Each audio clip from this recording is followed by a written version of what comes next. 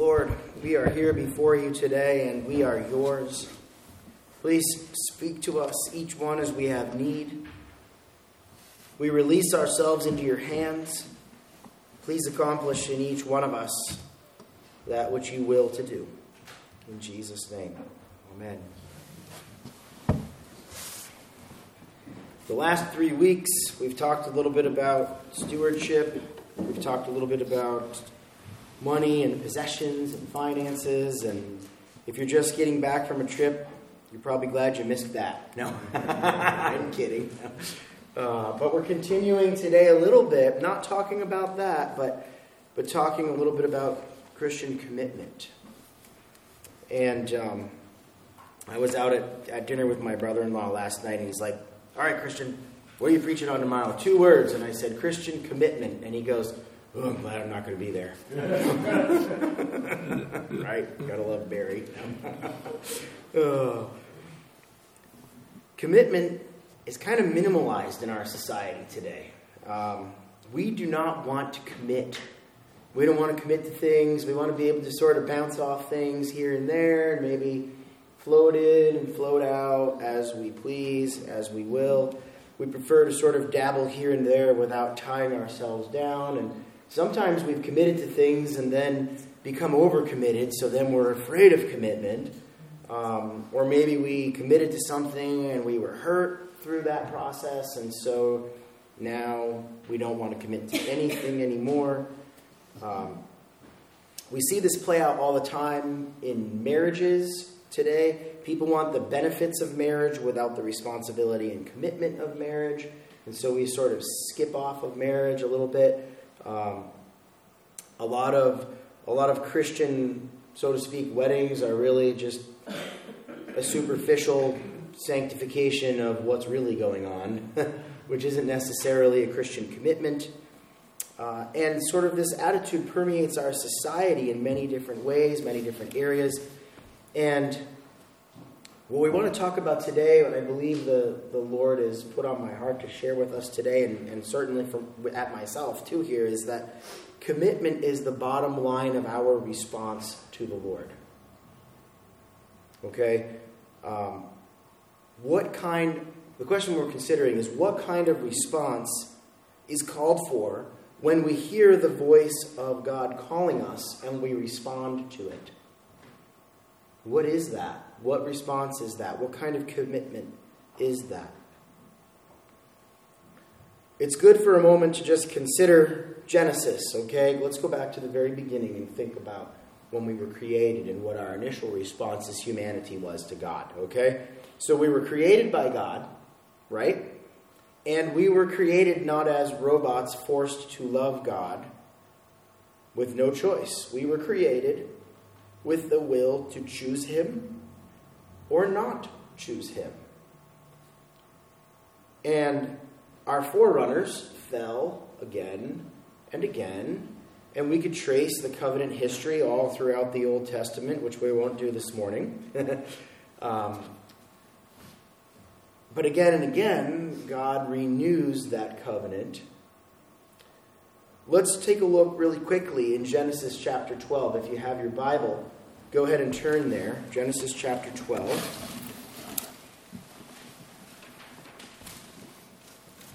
And verses 1 through 3, it says, "Now the Lord said to Abram, 'Go from your country and your kindred and your father's house to the land that I will show you.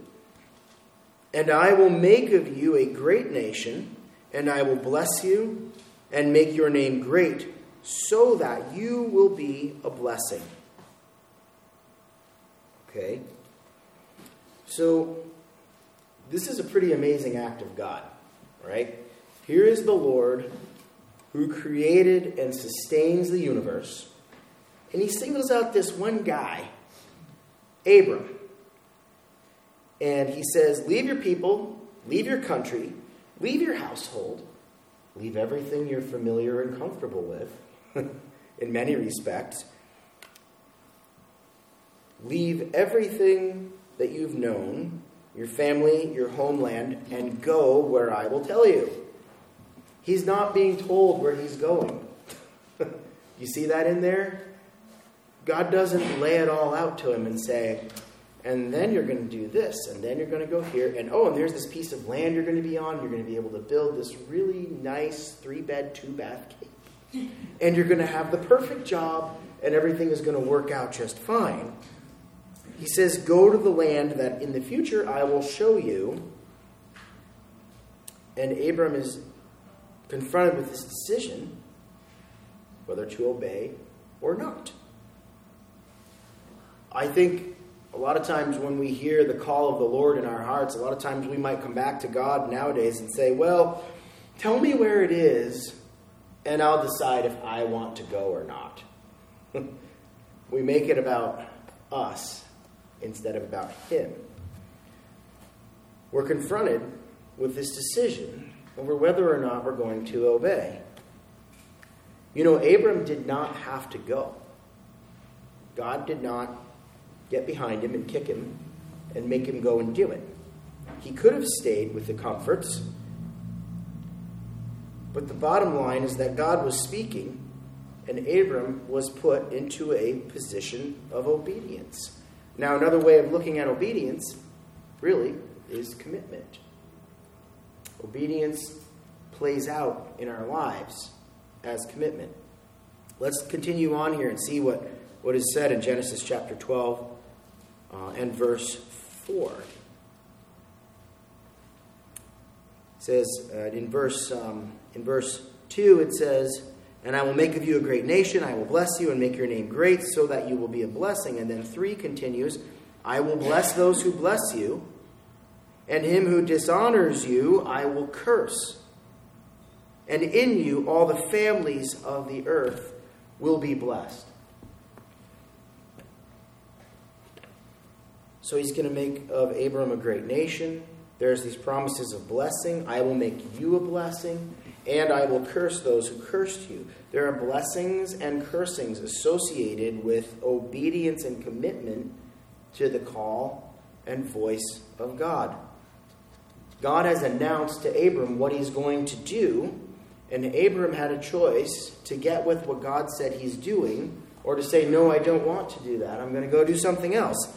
So anyone who chooses to join with God and bless what God is doing will be blessed too. And anyone who chooses to step away from that blessing will not be blessed. And in fact, here in Genesis, we read about blessings and cursings, right?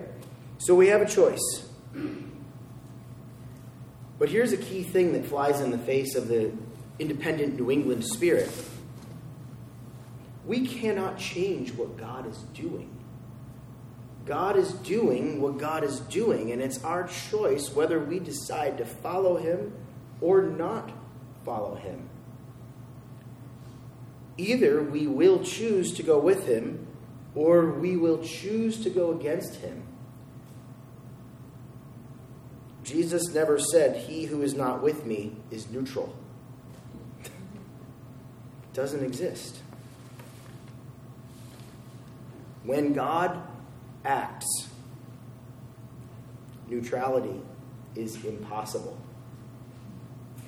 We are called to go with him, and the place of blessing is to be going with what God announces. It's as simple as that. Relationship with God depends on the response of obedience. And as we mentioned before, obedience is commitment.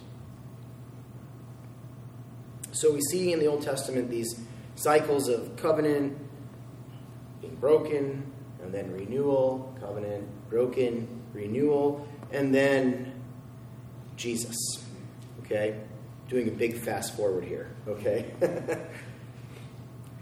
Every time we celebrate communion, we are celebrating that you and I are in fact part of the new covenant in Jesus Christ. If we have trusted Christ, if we are born again, we are part of that new covenant in Jesus Christ. And that new covenant extends to anyone and everyone who will respond to him. Okay? The covenant is not made with every living human being on the earth.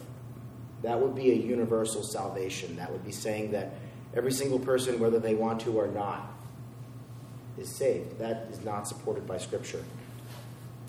The covenant is made with Jesus. That is key. Not everyone who enters into the blessing, not everyone enters into the blessing of the covenant, right? We have a choice. We can get with what God is doing, or we can go our own way. There is no neutrality. When we enter into the blessings of the covenant, of the new covenant in Jesus Christ, it requires choice, requires commitment, requires obedience. People are sealed in that covenantal blessing of baptism, but many are baptized and never enter into those blessings of a relationship with Jesus Christ. How many people have we met in our lives that said, I was baptized? Was their baptism efficacious? Sacramentally? Yes, we don't rebaptize people, okay? But you can choose to enter into that relationship with Jesus Christ, or you can choose to do your own thing. God is amazingly forgiving, but forgiveness is not automatic. What does the Scripture say about it? If we confess our sins, He is faithful and just to forgive us and cleanse us from all unrighteousness. It's an if-then relationship. It's not an automatic thing. If there is no acknowledgement or need or acknowledgement of wrongdoing, then there's no restoration. Commitment is obedience, and commitment is response.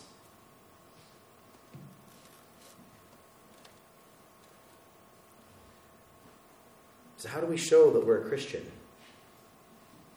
Is it the little lapel pin that we wear? You know, my cross is bigger than your cross. You know? I actually asked the bishop if he was going to be upset if I had this cross since it was bigger than his. And Bishop Bill said, no, it's fine. Thanks for asking, but it's fine. He said it just means I have more sin that needs to be forgiven. Right, what do we do? Do we have our necklaces? How about our bumper stickers? I refuse to have a Christian fish on my vehicle. Not because I'm trying to hide my faith, but because I don't want to bring a bad name to it by my driving.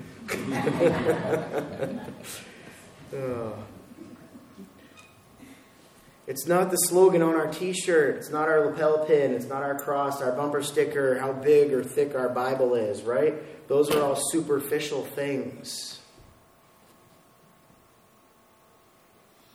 One of the biggest criticisms of Christians today is that we're a bunch of hypocrites. And if you come to church expecting everybody to be perfect, then you're in the wrong place in that respect, because most of us are here because we finally realize we're not. But we know who is. And He calls us to be like Him and will empower us to do so if we'll commit to Him. We can sit in a church our whole life and never experience salvation. You can come that close. You can know all about Jesus, but never know Him.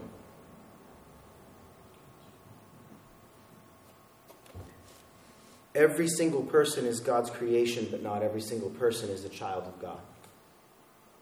Becoming a child of God is being adopted into the family through the person and work of Jesus Christ. Everyone could receive the gift of salvation, but not everyone will. Everyone is called into relationship with God, but it takes repentance, response, commitment. This is why the church has a mission. We are called to preach the gospel, to share with every single person everywhere the good news of the work of God in Jesus Christ to save us and to bring us into a committed relationship with Him.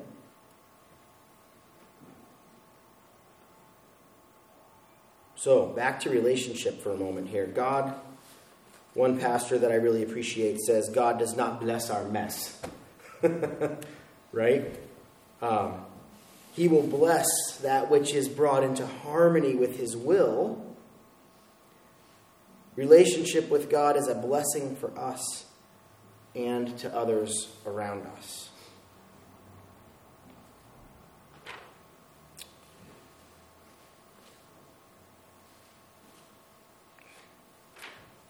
There's presently there's a revival sort of thing happening at Asbury University in Kentucky. And it started on Wednesday, and it's still going. It's been going for 24 hours, and as it's been happening, more and more people have been coming and joining in. And it's really people that have come together to pray and to repent, to worship God, to get right with him, to be healed, to be saved, to be delivered, to be empowered and sent forth. And it is absolutely a work of God what is happening there. And it's because people are finally laying down what they've been holding back. They are finally coming before the Lord in commitment and obedience and response. In Deuteronomy,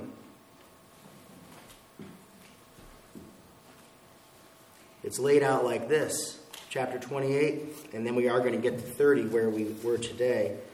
We're going to come back to revival in a moment because this ties in. And if you faithfully obey the voice of the Lord your God, being careful to do all of his commandments that I command to you today, the Lord your God will set you high above all nations of the earth, and these blessings shall come upon you and overtake you. Do you want the blessings of God to come upon you and overtake you? What would that be like? This is not some fake prosperity gospel. This is the words of the Lord to us today about blessing and about stepping into what God is blessing. Okay? Look over at chapter 30. This is what we read today. I think it was verse 15. See, I have set before you today life and good, death and evil. Moses is not going to be around much longer. He's nearing 120 years old at this point, and he knows that he is not going to cross into the promised land. You know, the power handoff is about to happen to Joshua, and Moses, when you come to the end of your life and you really have some serious things you want to impart, it's good for, people to sit up and pay attention to that. And this is what Moses is doing here. He's like, okay, let me break it down for you. It's really simple, okay? I have set before you this day life and good, death and evil. If you obey the commands of the Lord your God that I command you today, by loving the Lord your God, walking in his ways, and keeping his commandments and his statutes and his rules, then you shall live and multiply, and the Lord your God will bless you. But if your heart turns away, and you will not hear, but are drawn to worship other gods and serve them, I declare to you today that you shall surely perish. We have a choice. Follow God. Don't follow God. We will read what is down each one of those paths. Whichever one we choose is up to us. So there's a pastor friend of mine that went to this revival out in Asbury University because he wanted to check it out. He was a little skeptical. He wanted to see what was going on. And he brought his daughter out because she was considering going there anyways, and so it was a good time for them to go take a look at what was happening. And he said one of the first things that struck him when he approached the building, the chapel where it was happening, is that you could hear the sounds of people worshiping from outside. And just the sound of that, it was clear that something amazing was happening. And he felt drawn in to go inside. And when he went in, he says, this is what I found. All generations, little kids to senior adults, ethnicities and nationalities, along with many languages. The worship flowed, and you forgot about time while in that space. There were breaks for prayer, for people and issues, and the posture was a blend of repentance, joy, and love. There was no agenda, yet it felt like it was going somewhere. It was not aimless.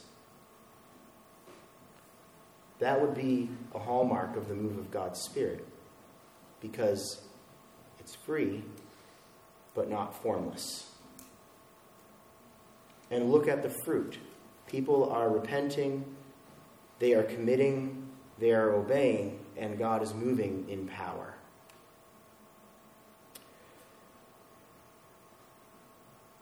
There's no formula that people can create which forces God into an outpouring of His Spirit.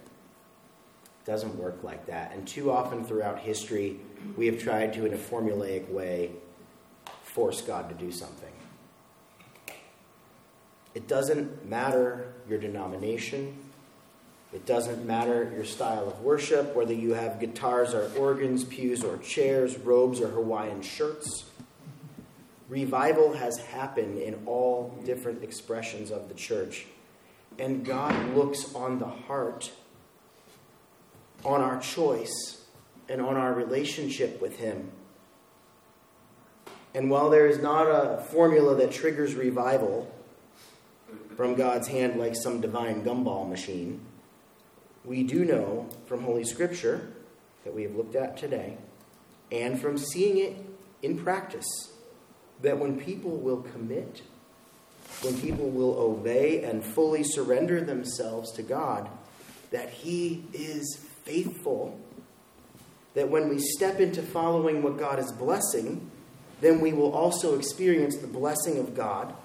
We will experience His power, His provision, and as Scripture promises, His blessing will follow and overtake us. The power of God follows the purpose of God. Our response and obedience to God's plan and the Spirit's leading is what directly influences the blessing of God in our lives. So I ask, do we want God's blessing? Do we want the Spirit of God moving in our church? Do we want the power of God in our lives? God does promise us His power, but He does not promise us His power to do our things. If we want the power of God in our life and in our church, we need to find and follow the purpose of God and step into what He is blessing, because that's where we will find it.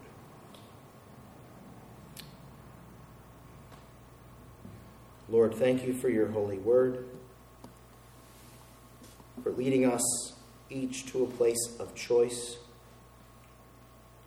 of decision. You know where each one of us is today. You know the exposure that we have had to the Christian faith, churches we've attended in the past, Christians we've experienced, and some things were positive, some things were not. You know our past and our history, and You know where our hearts currently are.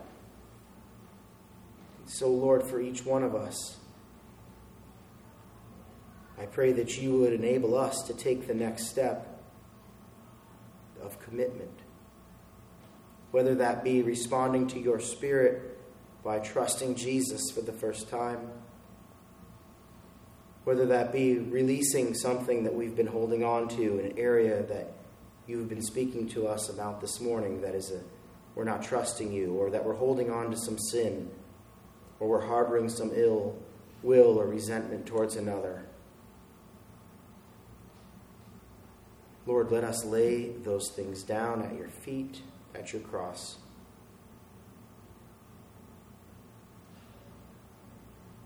Continue to renew us by Your Spirit.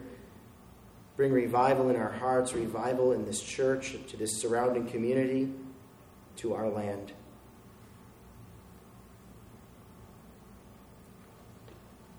With all the choices before us, God, help us to choose You on a moment-by-moment basis. In Jesus' name, amen.